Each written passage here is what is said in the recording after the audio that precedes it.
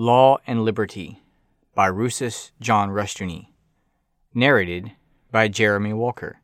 Produced with permission by the Chalcedon Foundation. Chapter 3. Liberty. Limited or unlimited? The issue of legislation governing pornography is becoming a major debate on the American scene. Shall legislation be further framed to abolish pornography, or does such legislation become censorship and a violation of civil rights? Before analyzing the issue, let us examine the arguments for and against. In California, for example, the Clean Initiative in 1966 Proposition 16 on the ballot was one campaign among many to combat pornography. The advocates of clean called attention to the fact that pornography in the United States has been a $2 billion business annually. The publishers of pornography openly solicit manuscripts emphasizing perversions and hardcore pornography. Prosecution of avowedly pornographic works is difficult or impossible because existing laws are too weak. District attorneys do not initiate prosecutions because the present law is inadequate to secure convictions. It is held that, to combat both pornography and its products, criminality and venereal disease, new laws are necessary. Not so, the opponents argued. There is no necessary connection, it is claimed, between pornography and criminality, between pornography and immorality. Moreover, even if it were proven that such a connection exists, it would be wrong to pass laws against pornography, because such laws would introduce greater evil, censorship, and the loss of liberty. We are told that if pornography is the price we must pay for liberty, then we must be prepared to pay it. Liberty is too basic to the life of man to be sacrificed for any other factor. A lesser good cannot be sacrificed for the greater and basic good. We are against pornography, many argue, but we are even more emphatically against censorship and against any and every attack on liberty. We can, as we assess these two conflicting positions, appreciate both a concern for moral standards and also a concern for liberty. The argument concerned with liberty is an important one, but it must be intelligently used. And what is liberty? Can it be limited? Or is true liberty only unlimited liberty? Liberty is defined by the dictionary as, quote, the state of being exempt from the domination of others or from restricting circumstances, unquote. But this definition, like all others, presents problems. After all, who is free from the domination of others and free from restricting circumstances? We all have some domination to face. A husband, even a wife, parents, employers, superior officers, tax collectors, the various forms of government, and so on. And supremely, we are all under the dominion and domination of God. And who is ever exempt from restricting circumstances? After all, your income is a restriction on your liberty. You can spend so much, and no more. Having a family is a restricting circumstance. It definitely limits your liberty. The necessity of working is also a restriction on your liberty, as is every other circumstance in your life. Thus, according to this definition, only God is absolutely free, because only God is, quote, exempt from the domination of others and from restricting circumstances, unquote. If we look to other dictionary definitions, we are not much better off. Another reads that liberty is, quote, the power of voluntary choice, freedom from necessity, unquote. But who is ever free from necessity in this life? The point, I think, is clear. No such thing as absolute or unlimited liberty is possible or good. More than that, unlimited liberty for man is destructive of liberty itself. Can we give any man the unlimited liberty to do as he pleases? Can a man rob whenever he sees fit, kill at will, lie as he wishes, and generally be a law unto himself? If we permitted this, soon no one would have any liberty. The result would only be anarchy. Man's total liberty is always anarchy, and anarchy is the death of both law and liberty.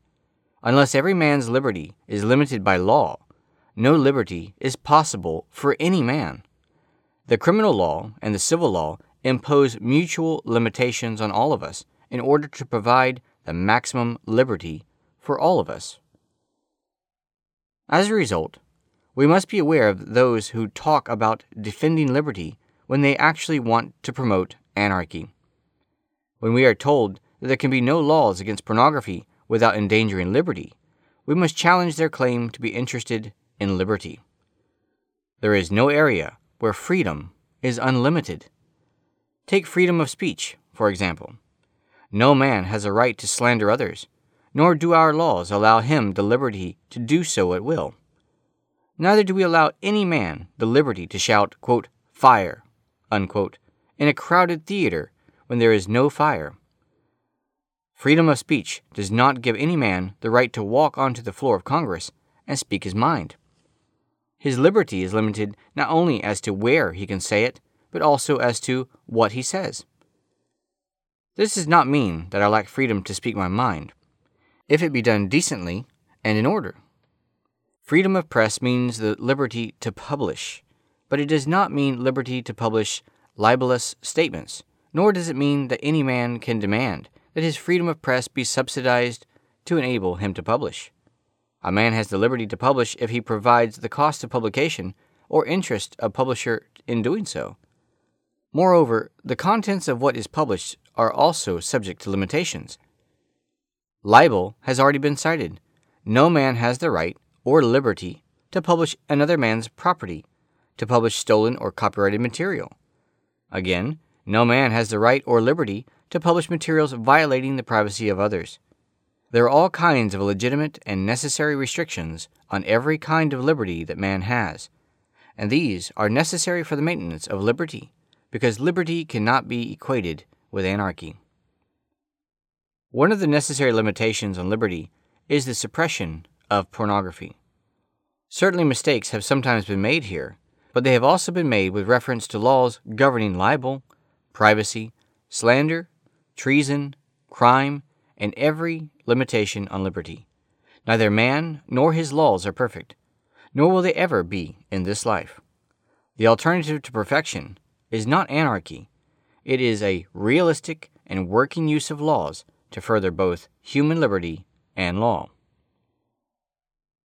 One of the basic premises of the American system, and a basic article of Christian faith, is that man's liberty is under law.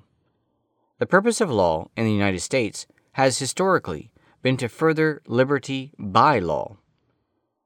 Basic to all moral anarchism is the insistence that liberty can be gained only by freedom from law. From the beatniks and the hippies to the student left and civil disobedience agitators, this belief in liberty as freedom from law runs deep. To prove that they are free, these immature and perverse minds insist on breaking some laws to demonstrate that they are free men.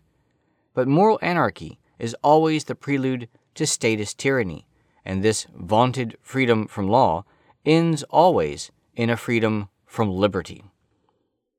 Liberty, then, is under law, and it requires careful and conscientious legislation to maintain the social structure in the state of law which best promotes liberty. Limited liberty is the only kind of liberty possible to man. To dream of more is to endanger liberty itself.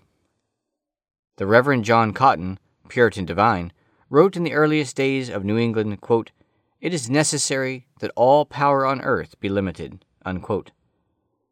This premise became basic to all colonial government and to the United States. The restoration of true liberty requires the restoration of true law. It is a dangerous and totally false idea that freedom means an escape from the law. This can be true only if the escape is from some such system as communism, and communism is not true law, but tyranny. To oppose in the name of liberty legislation against pornography is thus to favor anarchy rather than liberty. The basic premise of American law calls for liberty of speech and freedom of the press, subject to the necessary restrictions of law and order. The purpose of current legislation proposals concerning pornography is not the destruction of liberty, but its furtherance. It is a destruction of the freedom of press if libel is made legal, if stealing copyrighted materials is made permissible, and if violations of privacy are left ungoverned. The press then becomes a tyrant and a menace. It is out of control. It can invade your home, steal your writings, and also lie about you.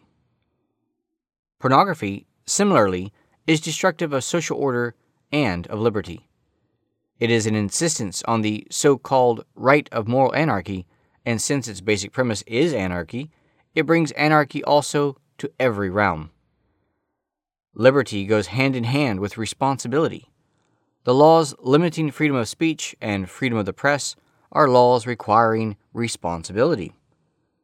Responsibility and liberty reinforce and strengthen each other. But pornography demands a world of moral anarchy, a world in which anything and everything goes, especially if it is perverted. As a matter of plain fact, the pornographer is hostile to law and order and to Christian morality. Being committed to moral anarchy, this is necessarily so. Being irresponsible, he is at war with the world of moral responsibility. The defense of pornography on the ground of liberty, of freedom of the press, is a false one, because the essence of pornography is dedicated moral irresponsibility, and this moral anarchism is an enemy of liberty under law. Pornography denies the very concept of law. It believes in a world without law and is dedicated to creating it. It must destroy liberty under law in order to usher in anarchy in a world without law. The defense of our historic American system of liberty under law requires that we wage war against pornography, because pornography is a major enemy to liberty. The opponents of pornography are therefore no threat to liberty. Rather, they are its friends and its defenders. Under the cloak and the name of liberty, the pornographers are out to destroy liberty. The real champions of liberty are in every age hostile to pornography.